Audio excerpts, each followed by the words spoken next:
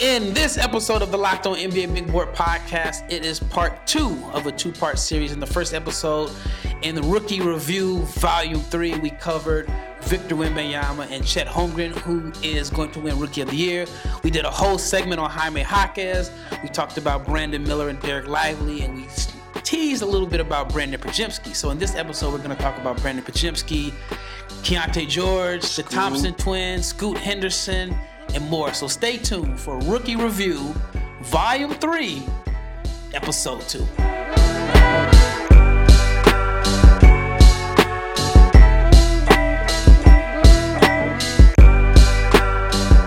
Shout out to each and every person that has made the Locked On NBA Big Board podcast your first listen of the day. And in this case, hopefully it's your second Locked On NBA Big Board listen of the day. I'm your host, Rafael Barlow, the director of scouting for NBA Big Board. To my left in person, but to my right on the screen is my brother, James Barlow, who we have not found a nickname for yet. I don't know, man. We gotta think of a name for you. Leaf is the guy that watches more college basketball than anyone else. Richard Stayman is the clip guy because he's known for posting clips all over Twitter. We gotta find you a name. So I would say let the audience decide. Nah, man, they be calling me all kinds of stuff, man. We'll see. Look, even though I received a call yesterday from an NBA executive who was saying that he thought you were a great addition to the podcast. He said he likes your takes. He said that no need to get the big head right now, but no, he said that he appreciated your takes. He thought that you did an excellent job coming up with some points on the Nikola Topic and Alex Sarr episode where we talked about what they should do, whether or not they should sit out. So I do want to let you know that you did receive some good feedback. But before we get into this episode, I want to let you know that it's brought to you by FanDuel. Make every moment more. And right now, if you are a new customer, you can get $150 in bonus bets with any winning $5 moneyline bet. That is $150 if your team wins. All right, so the last episode, like I said, we teased a little bit about Podziemski. We talked a lot about fit and how it has helped Derek Lively and Jaime Jaquez, become like top 5 rookies as of today. Podziemski is a guy that, it's weird because it's a combination of fit, but also if you would have told me 3 months ago about his fit with the Warriors, I would have said, oh yeah, at best he's going to be their third point guard. He's going to be someone that is going to play a lot at Santa Cruz. I was totally wrong about that because he's starting. I think you had mentioned last episode, if he plays a certain amount of minutes, he's getting you 10, 5, and 5. So it's like weird because on paper, you wouldn't think it was a good fit for him right away as a rookie to contribute. And it's crazy because we've heard stories, complaints, whatever. Moses Moody. Every time I say Moses Moody, I want to butcher his name like Kendrick Perkins. If you missed it on draft night, I don't know how you missed that. Kendrick Perkins, Moses, who I wouldn't call like the greatest articulator. I don't even know if that's a word. Really struggled. Orator. He's not. Nah, he struggled with the name Moses Moody, and that's going to be a joke going forward. So we heard Moses Moody complain or allegedly complain about minutes. We've heard Kuminga say, man, hey, I don't know what my role is. They say he went straight to the Athletic. Yeah, he got after a game. He got on the phone, made a call. They say he was his own source. Hey, Shams, I don't trust Steve Kerr. The funniest thing ever was he cut his hair the next day. Somebody tweeted, he was like, I wonder if I cut my hair, he'll mistake me for a veteran and play me more minutes. And he played, though. He played 36 minutes. He played 36 minutes right afterwards. Yo, I wish I wrote that joke, man. That was funny. But so, Podziemski, somehow he's fighting his way through the cracks and he's getting minutes and he's playing. And he's being very, very productive. Like I said on a previous pod, you play him over 20 minutes, it's 10, 5, and 4. You play him over 30 minutes, it's 13, 7, and 4. It's just funny to me because he just does not look like a basketball player. Like, he's not super long. He's not super cut. He plays below the rim, but he somehow grabs rebounds. Like, he's an excellent rebounder. It's crazy because Brandin Podziemski, I mean, he's not a small guy. I think he's listed at like 6'4", 6'5". But he doesn't look 6'4", 6. I don't know, but he just doesn't. He's by far the least athletic dude on that team, but it doesn't matter because he's getting the job done. But go ahead, what were you saying? This is gonna sound wild. Jaren Jackson Jr. needs to study Brandin Podziemski tape because Podziemski goes and gets rebounds. Like he is a guy that, I mean, one, he just has a nose for the basketball. But he goes and gets rebounds. Like, that's, to me, that's like the biggest knock on Triple J is that he doesn't rebound. And you look at a guy like Podziemski, there's no way that if there's a 50-50 ball, I feel like my money would be on Podziemski over Jaren Jackson Jr. But that's just kind of. But even then, like, okay, if you don't want to sit here and say Jaren Jackson Jr., maybe he's out of place because he's blocking shots. Like, Andrew Wiggins is well, maybe not now because he's been hurt, but coming out of college, like, he was the most athletic dude in the world. I mean, he was kind of stiff dribbling the ball, standing up. That's another conversation. But, like, he just started rebounding 2 years ago in the finals. Yeah. And they were like, yo, why don't you rebound? And he's like, I don't know. And it's really only like 2 or 3 games that padded his rebounding. Exactly. For that so it's series. Like in pods, in the same amount of minutes this year is out rebounding Andrew Wiggins. So it's not an athleticism thing. It's just I'm gonna go get the ball kind of thing. And back to Pods, again, I say he doesn't look like the type. That doesn't matter. Shooting 42% from 3, 46% overall from the field. Like, he's just very, very productive. And again, like we said, you thought he was going to be in Santa Clara, right? Santa Cruz, excuse me, because he was at Santa Clara for college. My bad. But to see him like 5th, 6th, maybe 7th on the rookie rankings, man, shout out to him. Yeah, I mean, as far as like the eye test, I remember having this conversation. I remember exactly where I was in the car when we had the conversation. And I was talking to an agent friend of mine, and he was just saying, it's like, man, I don't know about Podziemski. He was like, he doesn't pass my eye test. He's like, there's some things that he does very well, but I just don't know about him. He says, I left the game underwhelmed with his performance. And then he says, I get on my phone, I'm like, he had 25 points, 8 rebounds, and 6 assists, and he made 40% of his threes. And he was like, he's a tough eval for me because visually he was having a hard time seeing how he fit in the NBA, but at the same time, he was like, you can't deny the production. He's had good games against Gonzaga. So he was kind of struggling with it, but he said he felt like a bunch of NBA teams were having the same issue. And I think in reality, you see that because he may not have passed the eye test, that's why he fell where he fell because, I mean, he did go high in the draft. Nobody a year or maybe 10 months prior had him going in the first round.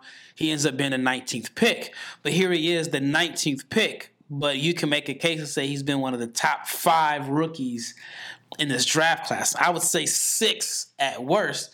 And so you have a lot of teams that passed him up. And you have a lot of guys that were selected ahead of him that have not been close to as productive.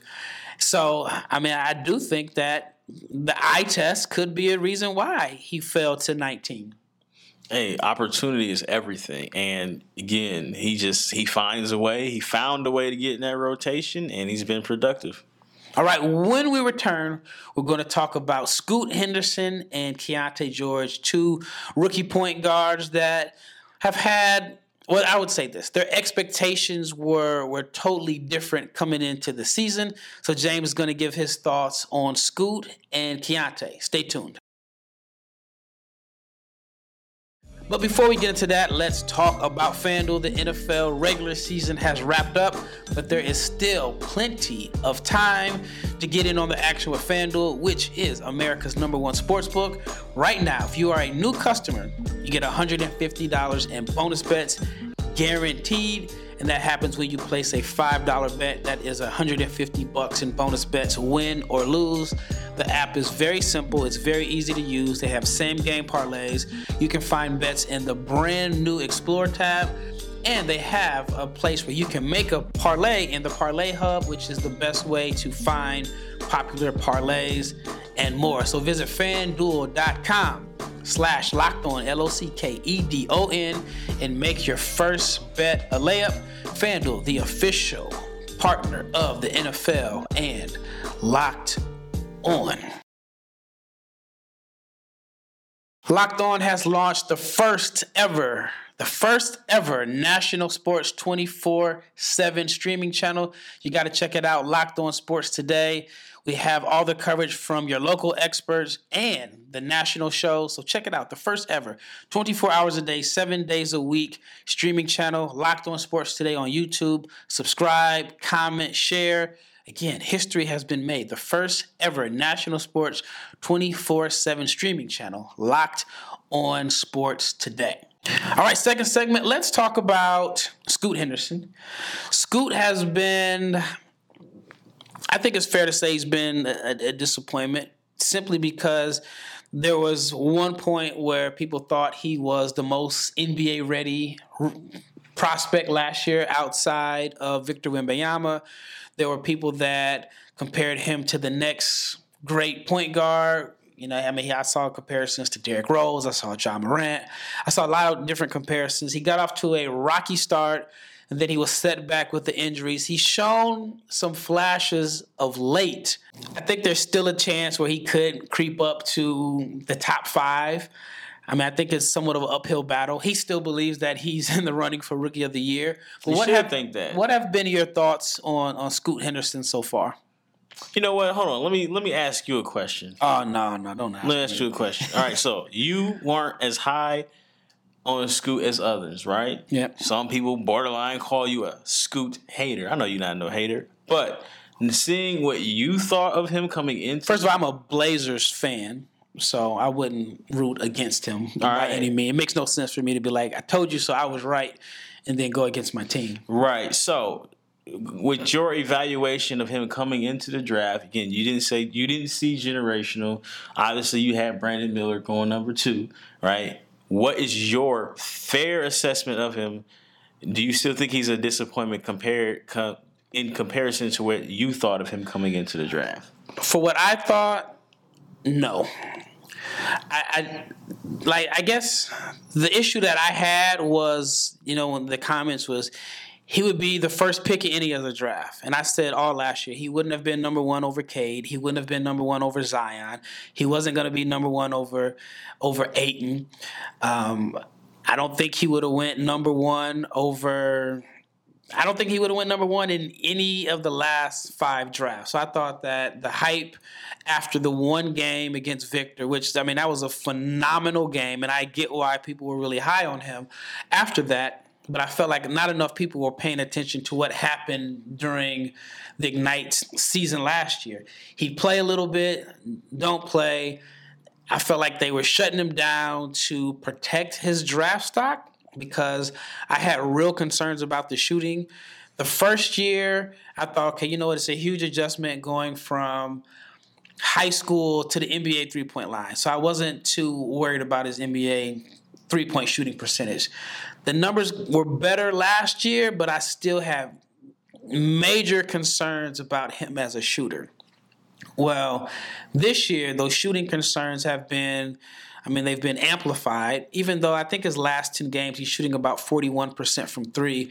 But if you just look at the numbers, the numbers are bad on paper, right? The shooting numbers. But if you look at the games, you see all right, he's passing up a lot of wide open shots. Teams are going way under on the screens. Mm-hmm. And I think it's very difficult to have success as a primary ball handler if you can't shoot because, you're messing up the spacing and the pick and roll and so on. So I'm not surprised. I didn't think he'd be shooting 36 or 37% through 20-something games. Mm-hmm. But I'm not surprised that he hasn't been the player that a lot of people thought he was going to be.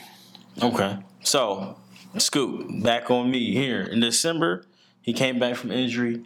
Since he's come back from injury, he's been at 13 points, 3 rebounds, 5 assists, 37% from the field, 35% from 3, 76% from the free throw line.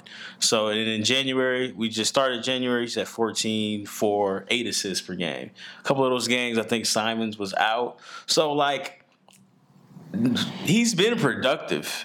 And he still has a ways to go. He still has a learning curve, as all point guards do.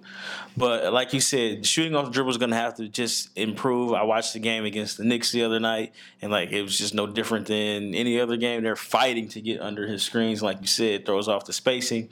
But even worse than that is like there are catch and shoot threes opportunities. He just doesn't shoot them. He would rather shoot a one dribble pull up. It's not the '80s, man. The days is over. You gotta let those open threes go. Yeah. But like, hearing you talk about him, not paying attention to like the hype, I would say he's having a good season. It can be better. The same shooting concerns we have for him, we're going to have about Isaiah Collier next year. We're going to have the same shooting concerns for Nikola Topic next year. So it's like he's getting... But I think Nikola Topic can shoot the catch and shoot three. And I think he will. Hey, at the end of the day, if he's shooting 31% from three like he is now, we're going to just call it what it is, shooting concerns. So Scoot has been productive. He shows flashes. Again, that athleticism, all of that stuff is good. I feel like the game is slowing down for him. His pace is improving. Finishing at the basket. Again, you can't – I don't care how athletic you are. You still 6'3", and you're not going to be able to finish over everybody in the paint. So I still want to see a floater, but – and we talked about it either on the previous segment or the previous pod. When they shut down Simons, when they trade Jeremy Grant, trade Malcolm Brogdon, he's going to put up great numbers, and it's going to boost it, and it maybe boosts his confidence too. So I'm not obviously nobody's a bust right now because it's January, but I can see Scoot trending upward here on out this year just because of opportunity and just being more comfortable. Well, I think he has plenty of opportunity right now. I mean, they're starting him. Shaedon Sharpe isn't even starting. I know that was probably injury related. They're giving him the opportunity. And Portland is not winning. Like, they're not trying to win in a sense. Oh, I can see a situation in April where he averages 22 points, 5 rebounds, 5 assists. He might sneak a triple-double out there, and then them Westbrook comparisons are really about to start coming back. Again, I still don't see much of a difference between now and then in a sense because Simons was hurt. They moved Brogdon to the bench, so they've given him an opportunity. So here's my question for you. Okay. What makes Scoot better than Keyonte George? Now, their numbers are similar as far as inefficiency. Keyonte is averaging 11 points, 4.5 assists, 3 rebounds. He's shooting 37%. I mean, honestly, you can say the difference is the hype. Keyonte, I mean, he did have some buzz after a great summer league, but Keyonte is putting up similar numbers on a team that is actually surprisingly, I don't want to say they're good. Hold on, time out. Utah is good when they decide to play Larry Markkinen. It almost just comes down to that. Like, if you play, Lowry is legit very good at basketball. The Jazz are 1 game behind the Lakers for the play-in. The Jazz were good last year until they started tinkering. Yeah. So it's like, if you play Lowry, if you play Kessler, if you play Kelly Olynyk, like you play those guys, they're going to be competitive. But when, like, Lowry got hurt, or you may, whatever decide we're going to do in the front office, I mean, you get it. And they kind of ironed out some of that guard play too. But they had some injuries where they still have quite a few guards. I mean, they have Sexton, you got obviously Keyonte, you got THT, you got Clarkson. I think Clarkson could be moved because right now, like I said, the Jazz are 1 game out of the play-in. I mean, you figure or you hope Golden State can turn around. I think somehow, some way, the NBA is not going to have the Golden State Warriors miss. Man, it may not be up to the NBA if the boys keep blowing 25-point leads. But then the scary thing is the Lakers, their 2 best players have been healthy. They're 1 AD fall away from him missing 3 weeks, and then they could fall behind it. There is a possibility that the Utah Jazz could be in the mix for the play-in. And so it'd be interesting to see like what happens with Utah after the trade deadline. But they could be competing, even though they're probably not planning to compete, with Keyonte playing a significant role. So I think that he's exceeded expectations compared to where they were at this time last year, especially as a point guard. Like I spoke to an NBA scout about Keyonte, and I was asking him, has he been surprised with his passing and his playmaking? Because he wasn't necessarily known as a good passer, and I think his passing has been better than advertised. And what he mentioned was a lot of times when people are evaluating a player, they go to Synergy and they may watch possessions, or they may go watch a guy's assist, and they may say, he's making basic reads. But he was like, if you really watched Keyonte last year, you saw he was making left-hand passes, but you had to watch the full games because not a lot of his great reads led to baskets. Guys may have missed it. So I think Keyonte has been, like I said, a better playmaker and passer than advertised. But I don't think, as of now, the gap between Scoot and Keyonte is nowhere near as wide as it was at this time a year ago. Speaking of I'll answer your question about the difference between Scoot and Keyonte, but like hearing you talk about Keyonte making left-hand passes, that is an issue that I have with Tyrese Proctor at Duke.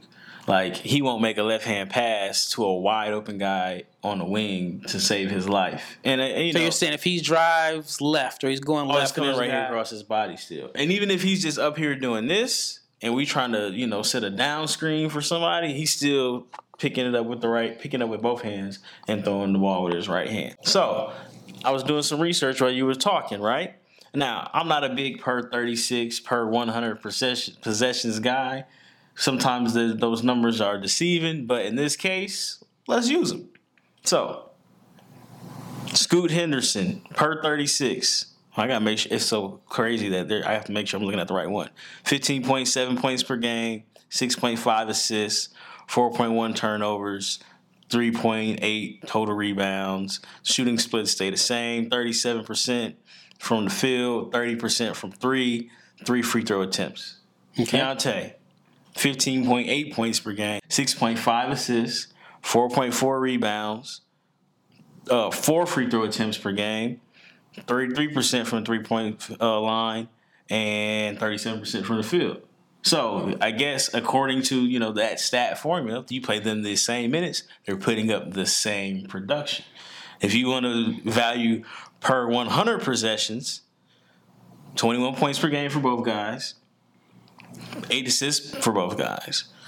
So it's like, what's the difference? Good call, Ralph. Yeah, the gap isn't as wide as people thought. I think Scoot isn't as good as he was projected to be, and I think Keyonte is a much better point guard than anyone expected because he was widely considered like a combo guard, shoot first guy that maybe has some point guard ability, but I think he's been a lot better passer than is advertised. All right, when we return, we're going to talk about the Thompson twins, and we're going to find out James's opinion on which rookie deserves that 10th spot, or what rookies have surprised, and why aren't we talking about Cason Wallace? Stay tuned. All right, before we get into the last segment, I want to talk to the audience and the listeners about better health. What are some of the things that you want to keep the same about yourself in 2024? What is an area that you are already crushing it? It's like the opposite of the new year, new me, or new year, new you. With BetterHelp, they have therapy. They have these licensed counselors that will help you find your strengths so you can ditch the extreme resolutions and make the changes that really stick. Every year, a lot of people get obsessed with how to change ourselves or change things in our life instead of really focusing on just expanding on what we already do well. It's kind of like in basketball scouting. Sometimes we tend to focus on what a player doesn't do well and not necessarily focus on what he does well and how that will translate to success. And I think it's the same with your everyday life. Now, if you are thinking about starting therapy, you got to give BetterHelp a try. It is entirely online. It is designed to be convenient, flexible, and suited to your schedule. All you have to do is fill out a brief questionnaire to get matched up with a licensed therapist, and you can switch therapists at any time for no additional charge. So celebrate the progress that you've made. Visit betterhelp.com/lockedonnba, and you can get 10% off your first month. All right, last segment. I want to hear your thoughts on the Thompson twins. I know their situations are a little different. Asur didn't miss time with an injury like Amon did. But what are your thoughts on the Thompson twins? What you say about Brandin Miller? He ran into the rookie wall. Yo, they put my man Asur into the rookie wall. They picked him up and they put him in the wall. He's just not playing anymore. And again, I know you don't like the fit. I get it. But he played 20 minutes per game in December. He's down to 15 minutes per game in January. And it's like, I understand why, but I don't understand why, because the team is still bad. And we're still trying to develop guys. I know he can't shoot, but you know what? Hold on. We paid Monty Williams all this bread. Like $78 million. He getting good money, man. Figure it out. I didn't like the fit from the beginning. I think on draft night I called this situation one of the biggest losers of draft night, and in my opinion. I just didn't like the fit. I just think Cade is the guy. Cade is your cornerstone, and I'm not mad at the pick. I think if you go best player available, then that made sense there, but I just thought the fit was nasty next to Cade Cunningham. Cade needs floor spacers or complementary pieces around him. Yes, Thompson defends. Yes, he does a lot of things well, but in my opinion, I think Asur Thompson is best with the ball in his hands, and he's not going to get that opportunity in Detroit with the way the roster is constructed now, because you have Jaden Ivey, who, there's questionable fit and feel there. Like, I don't know what position he's best at. You got Killian, who they're still trying to play and give him minutes.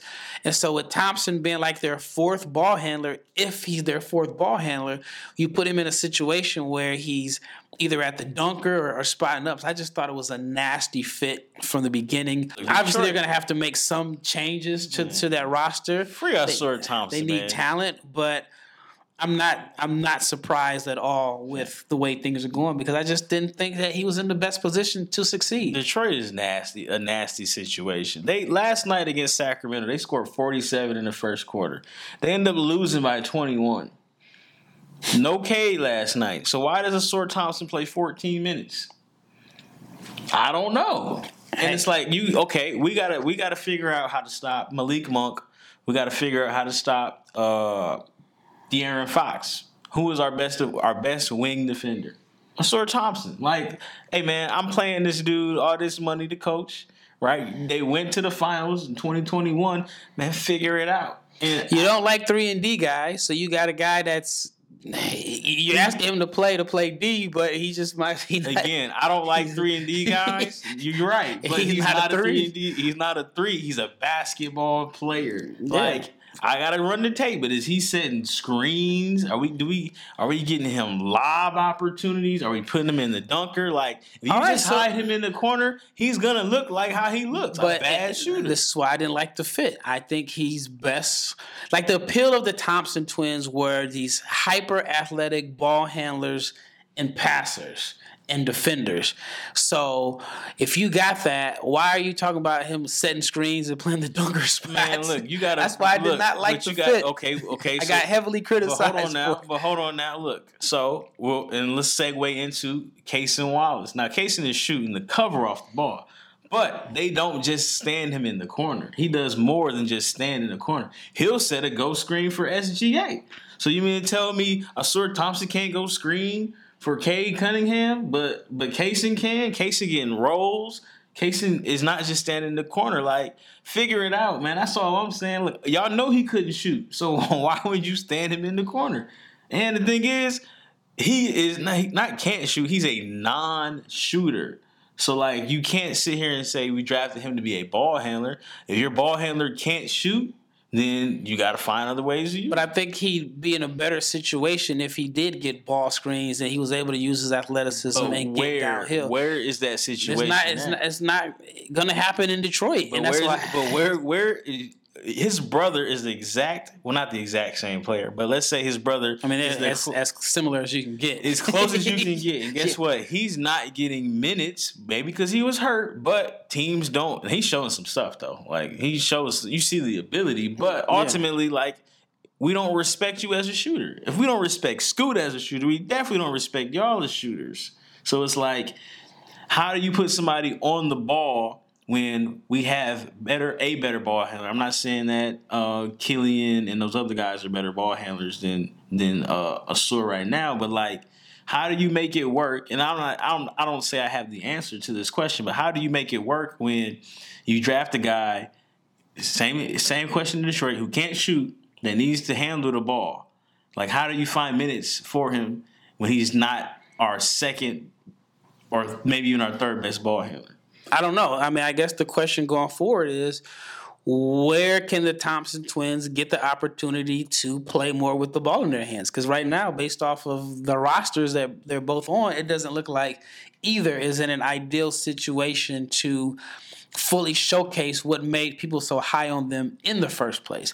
Now, I would love to see Amin or Asur in San Antonio, even though shooting isn't there. But at least I know that they'd be able to get Victor some looks, and you'd have. I mean, I think they'd be fun to watch in a sense, because I would much rather see them with the ball in their hands than playing this off the ball role. All right, let's talk about Cam Whitmore. We knew Cam could score. We knew he was a bucket. We knew that when he gets the ball, it's going up. And I mean, he was like the biggest faller on draft night. I mean, I thought at one point he was going to go number 5. I thought he was going to go to Detroit. In a sense, I still think Cam Whitmore to Detroit makes more sense. That's true. than Asur Thompson. He goes to Houston.